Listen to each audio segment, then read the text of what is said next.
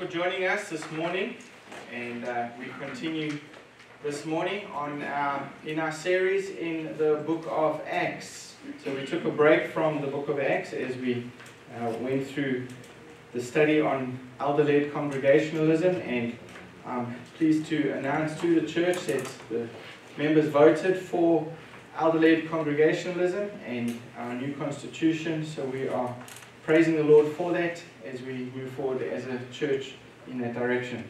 So today we are going back to the book of Acts. We are in chapter 12 this morning, Acts chapter 12. So if you remember, the book of Acts, also called the Acts of the Apostles, was written to provide a history of the early church, and it's been exciting to see how the church has grown in this particular book, and how the church has developed, and how the church has been faithful to the Great Commission. And that's the emphasis of this whole book, is the fulfillment of the Great Commission through the local churches. And in our study of Acts so far, we've been encouraged by the power of the gospel as it spreads throughout the world and as it transforms lives. And we saw in chapter 11 the beginning of the first international multi-ethnic church in Antioch. Outside, remember, the church in Jerusalem was the Jewish church. The church of Antioch was the first multinational, international church. But today we see how the Word of God continues to grow and how it continues to multiply despite the persecutions and despite the trials and despite the problems that they will be facing. So the title of my sermon this morning is The Unstoppable Gospel. The Unstoppable Gospel. So if you return with me, we will read from verse 1 to verse 25. Acts chapter 12.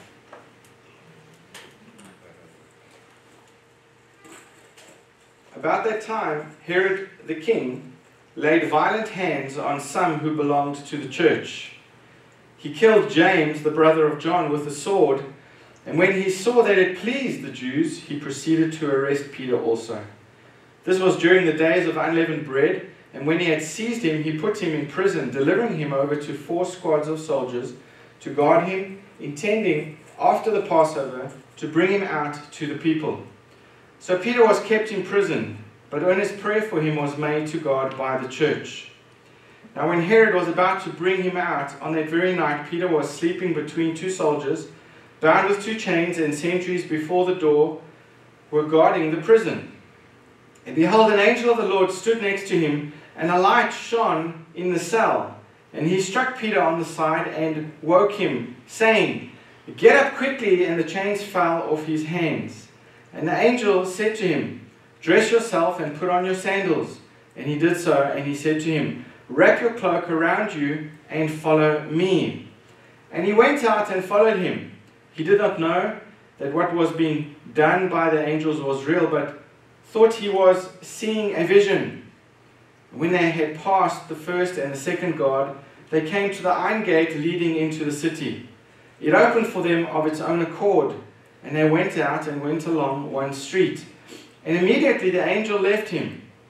When Peter came to himself, he said, "Now I am sure that the Lord has sent his angel and rescued me from the hand of Herod and from all that the Jewish people were expecting." When he realized this, he went to the house of Mary, the mother of John, whose other name was Mark, where many were gathered together and were praying. And when he knocked at the door of the gateway, a servant girl named Rhoda came to answer. Recognizing Peter's voice, in her joy, she did not open the gate, but ran in and reported that Peter was standing at the gate. And they said to her, "You are out of your mind." But she kept insisting that it was so, and they kept saying, "It is his angel." But Peter continued knocking, and when they opened, they saw him and were amazed. But motioning to them with his hand to be silent, he described to them how the Lord had brought him out of the prison. And he said, "Tell these things to James and to the brothers." Then he departed and went to another place. Now when day came, there was no little disturbance among the soldiers over what had become of Peter. And after Herod searched for him and did not find him, he examined the sentries and ordered that they should be put to death. Then he went down from Judea to Caesarea and spent time there. Now Herod was angry with the people of Tyre and Sidon, and they came to him with one accord, and having persuaded Blastus, the king's chamberlain, they asked for peace, because their country depended on the king's country for food. On an appointed day, Herod put on his royal robes, took his seat upon the throne, and delivered an oration to them. And the people were shouting, "The voice of a God and not of man." Immediately an angel of the Lord struck him down, because he did not give God the glory, and he was eaten by worms and breathed his last. But the word of God increased and multiplied. And Barnabas and Saul returned from Jerusalem when they had completed their service, bringing with them John, whose other name was Mark. Let's pray and ask for God's blessings on the word this morning. Father, we do thank you that we can open your word today. Thank you, Lord. We know that it has been preserved for us. It has been inspired. And these very instances have been recorded for us to learn from. And I pray that you would teach us as a church this morning. Teach us, Lord, the very purpose for which you have for us as a church. And we pray that we would be hearers of your word, that we would not just be hearers but doers as well. Lord, that we would respond in faith as you require of us, Lord, and that you would move amongst us today for your glory and for our joy. In Jesus' name I pray. Amen. So you may be familiar with the name Friedrich Nietzsche. Nietzsche, am I saying it right? Nietzsche? He was a 19th century German philosopher, and he despised Christianity. And he is still quoted today by many modern philosophers and psychologists. But he called Christianity the religion of weaklings. And he devoted his life to fight God. He was fighting the gospel, and for many, many years he was a proponent, an outspoken proponent of Christianity. But eventually he pushed himself really over the edge, and he spent the last several years of his life insane. Another Nobel Prize winning author, Ernest Hemingway, he considered himself living proof that someone could successfully reject the gospel and fight against God and there would be no consequences. And he boasted, in fact, of leading a very decadent life without any consequences from God. And the guilt of his sins eventually caught up with him, and he put a shotgun to his head and he killed himself. Rejecting the gospel and fighting against God eventually cost him his life. And there are many biblical examples of those who tried in vain to fight against God and the gospel. Pharaoh is the first of many kings or other rulers in the Old Testament who thought because of their elevated position, because of their earthly power and authority, that they did not have to bow down to God.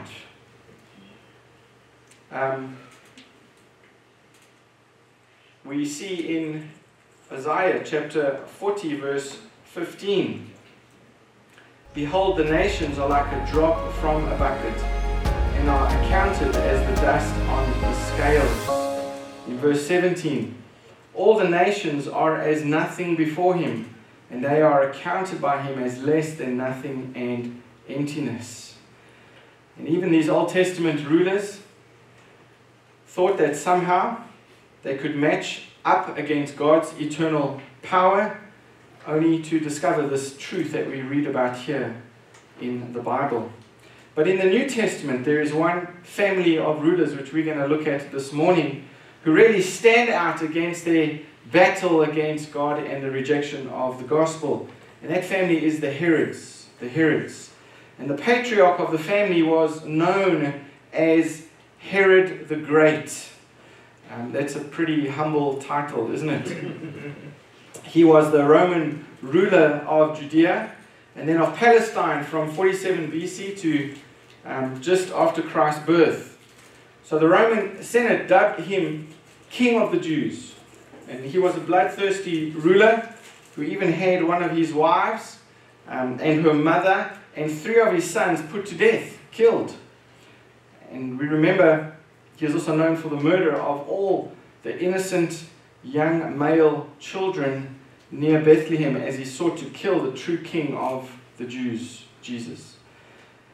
So Herod Antipas was the son of Herod the Great, and he ruled Galilee during the time of Jesus' ministry. He is the Herod that had John the Baptist put to death, and also who questioned Jesus after his crucifixion, but Jesus would not answer any of his questions. But in this chapter, Luke will introduce us to King Herod Agrippa I, who ruled from AD 37 to AD 44. And he was the grandson of Herod the Great, and Paul later stood trial before his son Herod Agrippa II.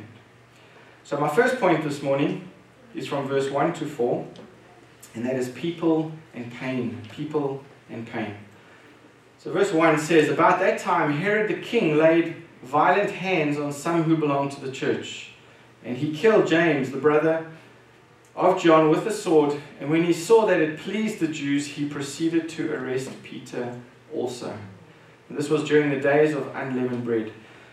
So towards the end of chapter 11, we saw the love of the Antioch church. Remember, we saw the racially mixed church in Antioch. Remember, there was a famine in Jerusalem, and the Antioch church sent a love gift to help them during this terrible time.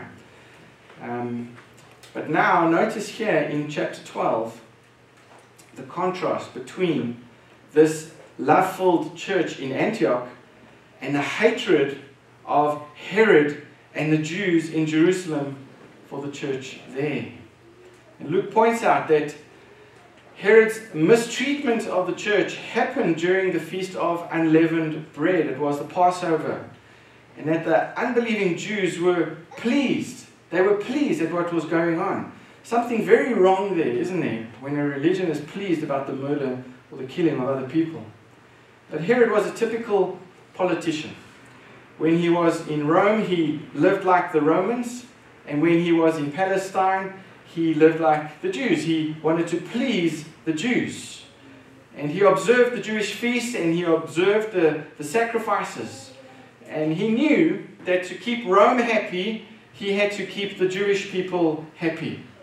And he viewed the Jewish Christians as disruptive to his rule and his kingdom.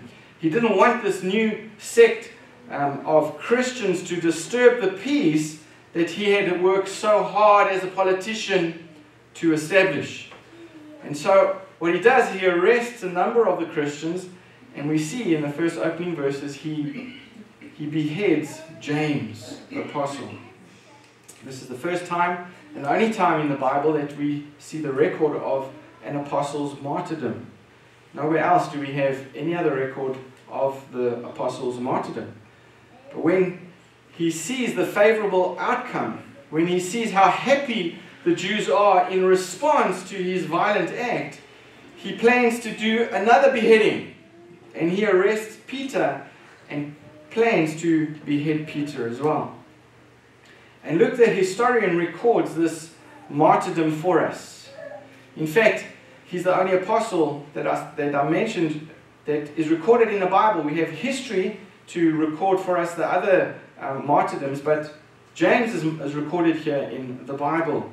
And this is the James who was the brother of John, whose mother came to Jesus. Remember when she asked Jesus who was going to sit on his right side and whether her children could be on the left and the right side of Jesus when he comes into his kingdom.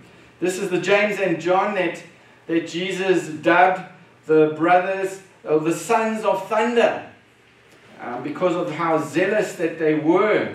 This is the James and John that had the high privilege of witnessing the transfiguration of Jesus. They were in the inner circle of Jesus. And Herod has him beheaded with the sword. I don't know if we can fully really identify or relate to the pain and the sorrow that the early church must have been feeling during this time. I don't think we could fully understand the grief that must have swept over them in the church in Jerusalem when they heard of James's execution.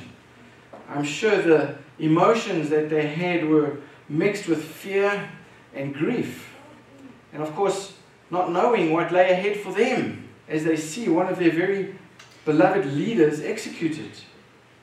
But Herod's rampage was not over. Verse 3 says, "And when he saw that it pleased the Jews, he proceeded to arrest Peter also." Remember, these are the unbelieving Jews, the haters of Christ. And Herod is driven here by his lust for power and popularity among the people. And when he sees that killing one of the apostles makes the people love him more, he decides, well, let's make it 2 apostles. Let's double the love. And he uses people in his game of pride and his game of popularity, just like any other politician does. And Peter is arrested, and no doubt Herod's intention was to kill him, just as he had killed James. But at this point, maybe you are asking, well, why would God allow his own people to go through so much pain? Or maybe you're asking, why didn't God stop Herod from these evil deeds? God had the power to. Why didn't he?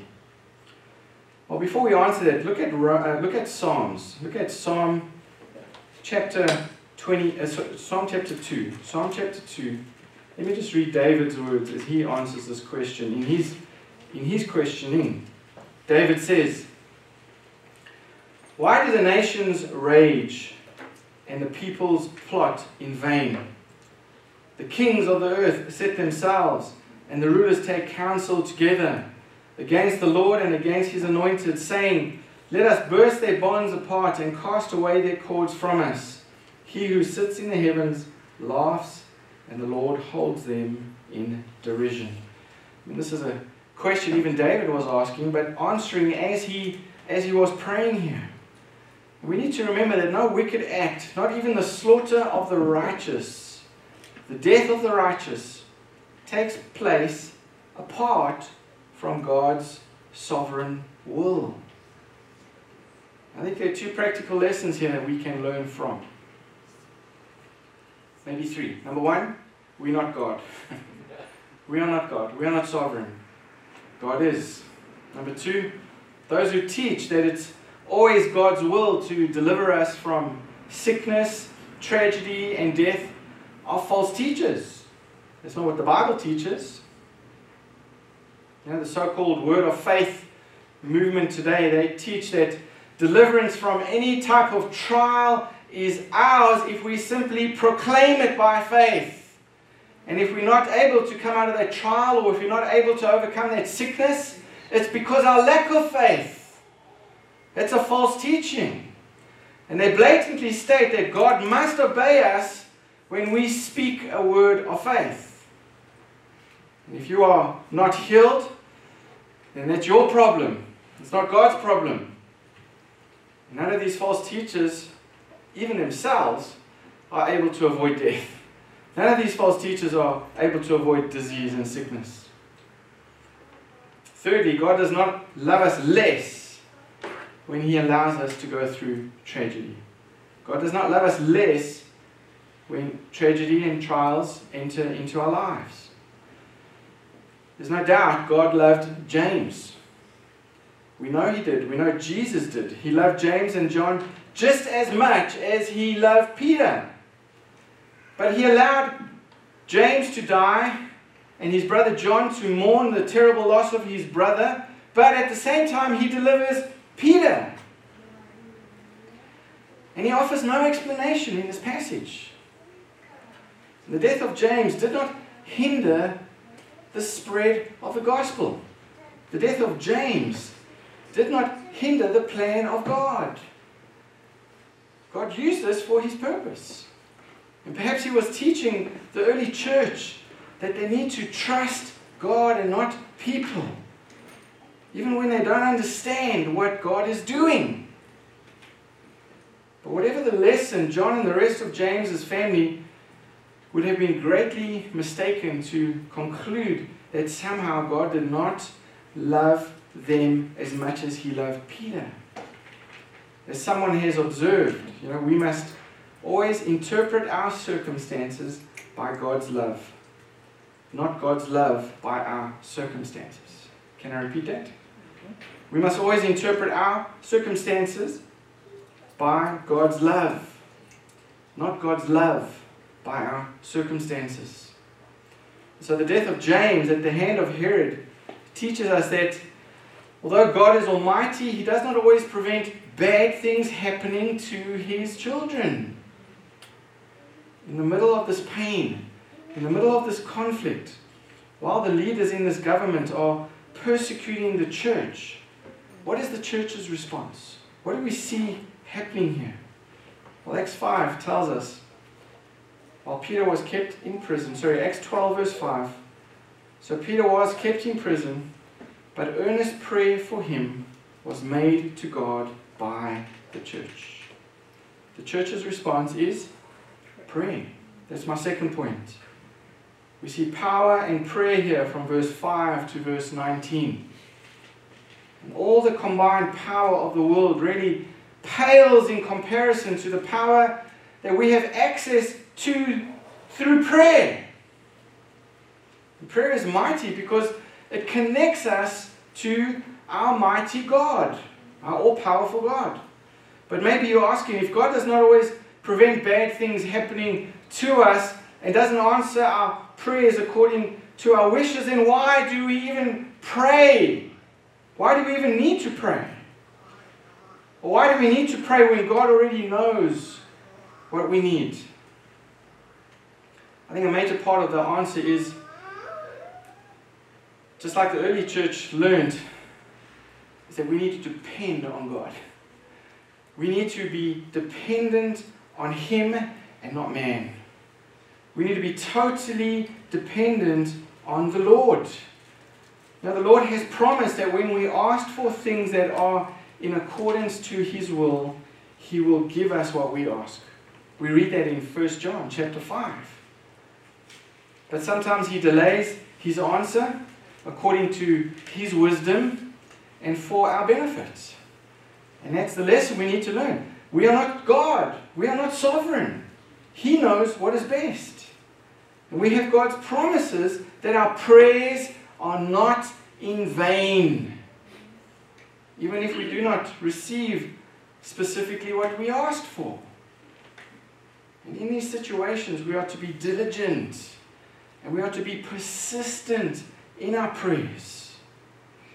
Prayer should not be seen as our means of getting God to do our will or to change His mind. But rather, it should be seen as a means for us to change our minds. As a means of getting God's will done on earth, not our will done on earth.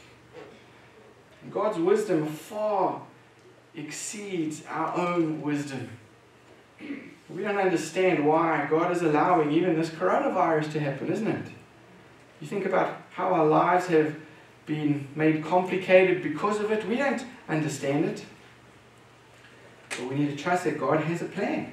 We need to trust that God is wiser than we are.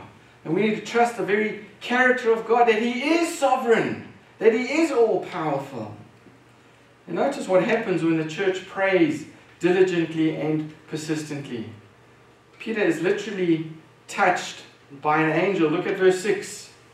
Now when Herod was about to bring him out on that very night, Peter was sleeping between two soldiers, bound with two chains, and sentries before the door were guarding the prison. Notice here, Peter was sleeping. That's pretty amazing when you think about it, isn't it? The eve of his execution, and what is Peter doing? He's sleeping. I mean, that's pretty much his character, isn't it? When he went to the Garden of Gethsemane, and Jesus was praying, what was Peter doing? Sleeping.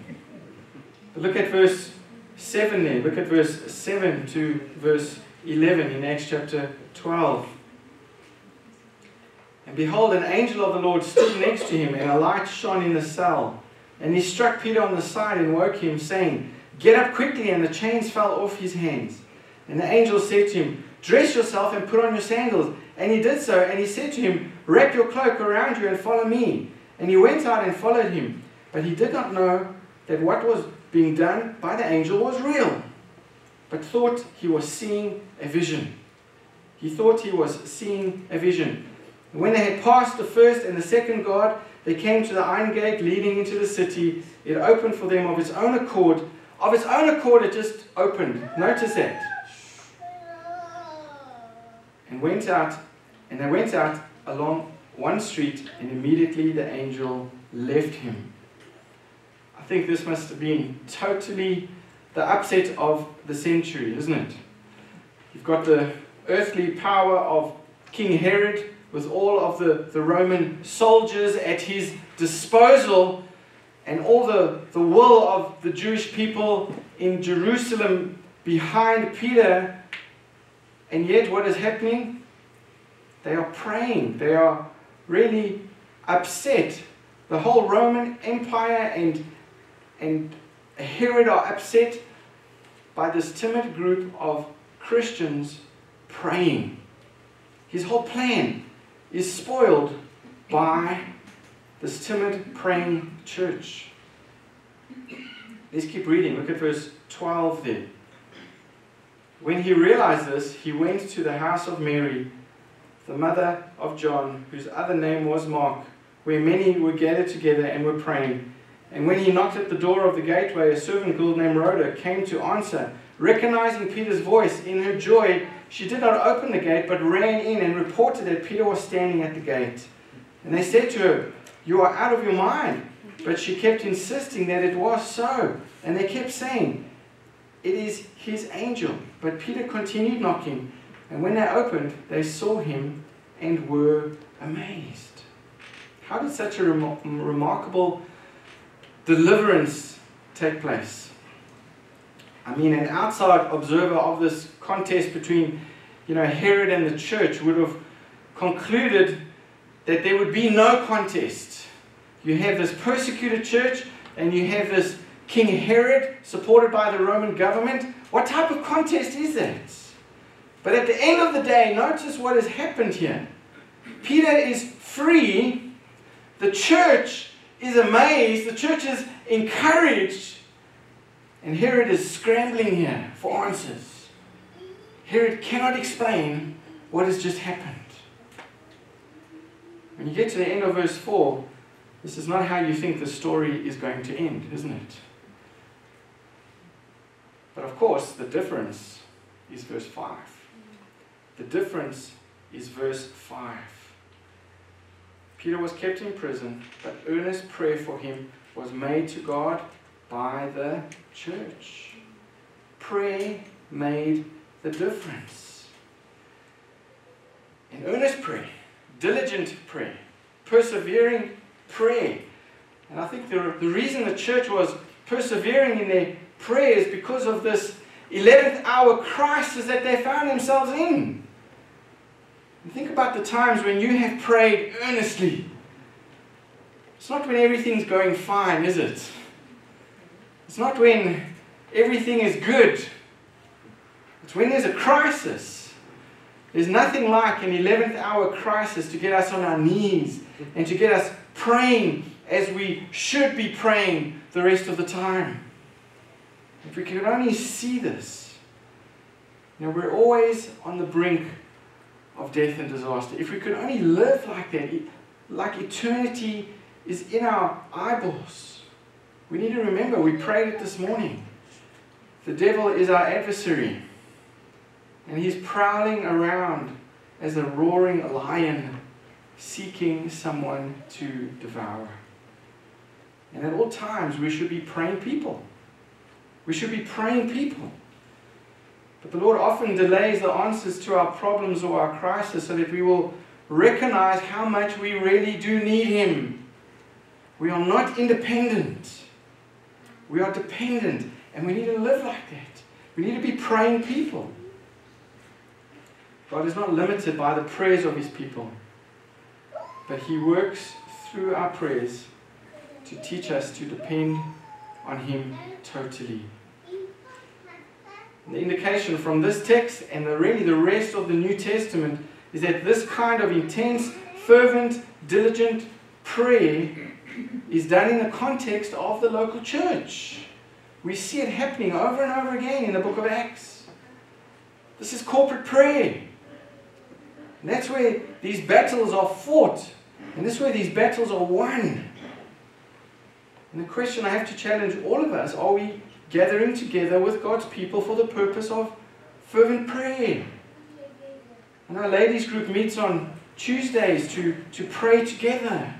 I know our home groups meet together to pray and to study God's Word.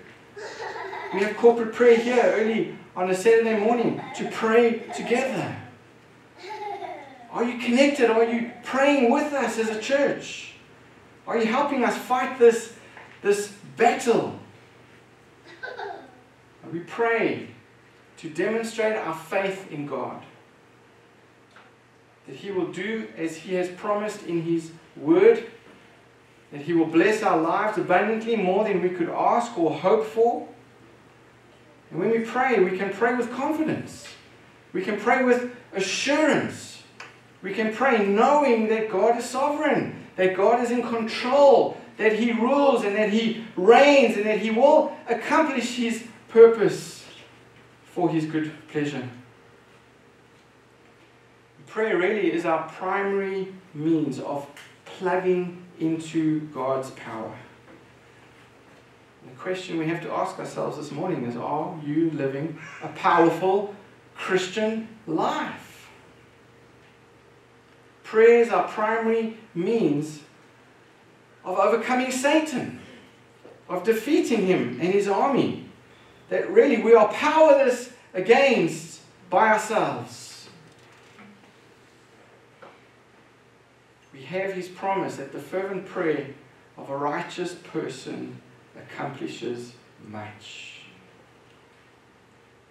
Are you praying? And that leads to my last and final point this morning from this text. We see in verse 20 to verse 25 planned purposes. God's planned purposes. Look at verse 20. Now Herod was angry with the people of Tyre and Sidon, and they came to him with one accord, and having persuaded Blastus, the king's chamberlain, they asked for peace, because their country depended on the king's country for food. On an appointed day, Herod put on his royal robes, took his seat upon the throne, and delivered an oration to them. And the people were shouting, "The voice of a God and not of man!" And immediately an angel of the Lord struck him down, because he did not give God the glory, and he was eaten by worms and breathed his last. But the word of God increased and multiplied. And Barnabas and Saul returned from Jerusalem when they had completed their service, bringing with him John, whose other name was Mark. In his closing verses here, Luke describes the foolishness of fighting God as he concludes the account of King Herod Agrippa. Remember, there was this battle here between Herod and God, and who wins? Who wins here at the end? You know, Josephus, he is a Jewish historian, an unbeliever, but an eyewitness to many of these accounts, and he actually records this account in his book that he wrote called the Antiquities of the Jews. And he gives an interesting parallel account of this event. He says that Herod put on a garment made entirely of silver. It must have been very shiny. And when the sun's rays hit this garment, it was so magnificent that the people were awestruck.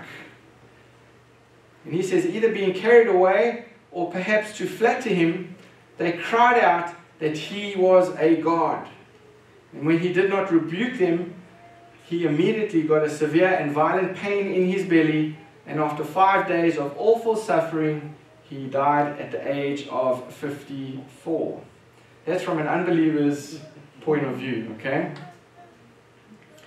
But interesting, isn't it? Herod knew enough about God about the Old Testament that he should have seen God's hand in the deliverance of Peter, don't you think? He should have realized that he was actually fighting against God. But instead, he puffs himself up. Remember, he knew the Old Testament. He should have remembered Nebuchadnezzar in Daniel chapter 4. How Nebuchadnezzar was brought low to the ground and ate the grass on the field like an animal, like a beast. But instead, Herod foolishly accepts the praise of the people that were under his power, and he is puffed up. And notice, as a result, he did not give God the glory. What does God do? He uses just a simple, humble tapeworm to bring this humanly powerful king and proud man to his grave. We see here the foolishness of fighting God. Now, God always gets the last word. God always wins. If you oppose Jesus, you will lose. If you fight God, you will lose every time. And Luke closes this section by telling us how the Word of God continued to grow and how it continued to multiply. And then he mentions the return of Saul and Barnabas and John Mark to the church in Antioch. And this really sets the stage for the expansion of the gospel among the Gentiles. And we read about that next week. The first missionaries that are sent from the church here in Antioch. And Herod and the Jews, they opposed God, they opposed the gospel, and they come under his judgment. And the apostles and the early church suffered much, and many died violent deaths. But what is happening in verse 24? The Word of God is increasing and multiplying.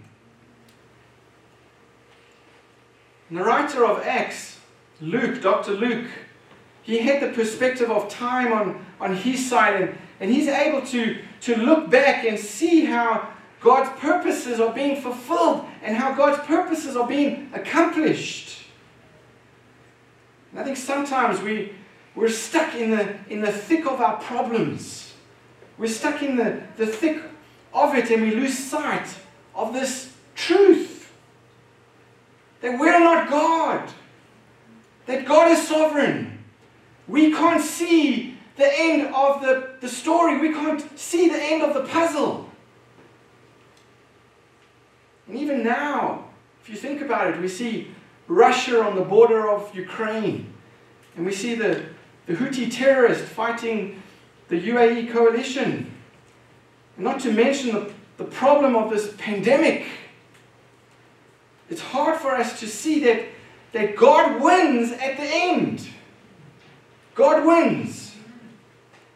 It's difficult for us to see that when things look their worst. We don't know what God is up to.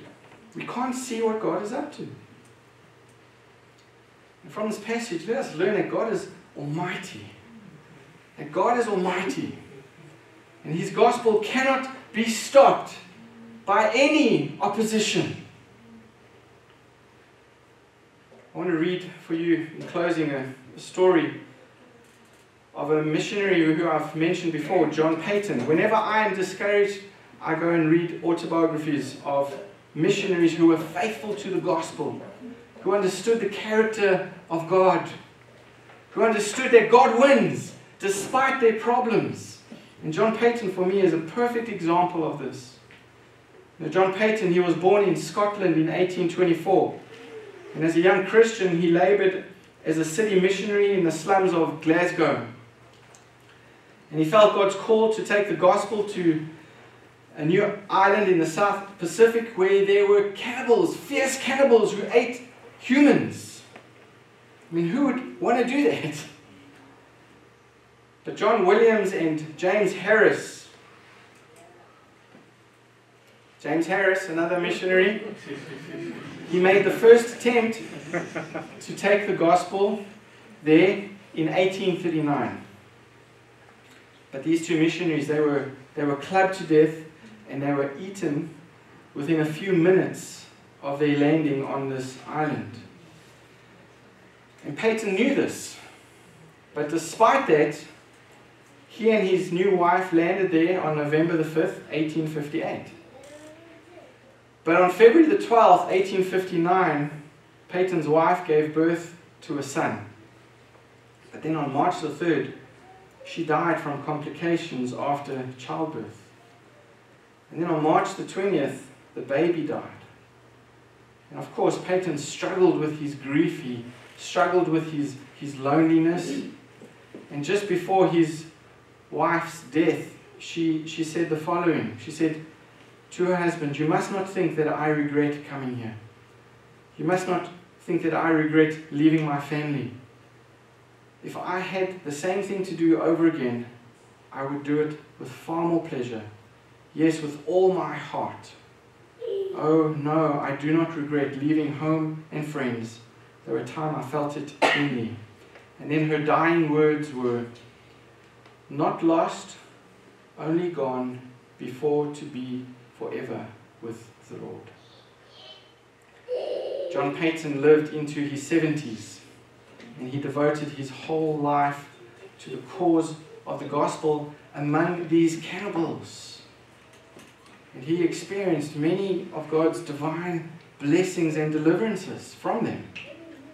And at the end of his life, he exclaimed, "Oh, that I had my life to begin again. I would consecrate it anew to Jesus in seeking the conversion of the remaining cannibals on the New Hebrides Islands." A life not wasted. And whatever the cost, and whatever the pain that we may be experiencing, we need to live lives that count for God's glory. Amen? We need to remember at the end of the day, God wins. Amen? We need to remember that God is sovereign. Amen? And that the gospel will not be defeated. Amen? Let us commit ourselves to the cause of the unstoppable gospel of our Lord and Savior, Jesus Christ. Father, we do thank you for your word. We thank you for showing us, Lord, even though this great and mighty King Herod thought he was so unstoppable, nothing could compare, Lord, to his destruction and the victory of the gospel here, Lord. Thank you, Lord, for the church that was faithful to the very end, the church that prayed fervently, the church that experienced divine deliverances. Thank you for the faithfulness of this church in not doubting your character as they grieved the loss of their beloved Apostle James, yet calling out to you in their time of need, expecting great things from you. And Father, may we learn from this early church. May we not just go through the motions as a church, especially in our prayer life, Lord, but may we expect great things from you and attempt great things for you, Lord Jesus. May we be a praying people who believe in the power of the gospel. And may you use us mightily for the furtherance of your kingdom, not just here in the UAE, but around the world. Please, Lord, where we fail, where we have failed, grant us repentance today, that our lives may count for your glory, that we will live lives that when we approach you one day, that when we stand before you on Judgment Day, we will hear you say to us, "Well done, my good and faithful servants." In Jesus' name I ask.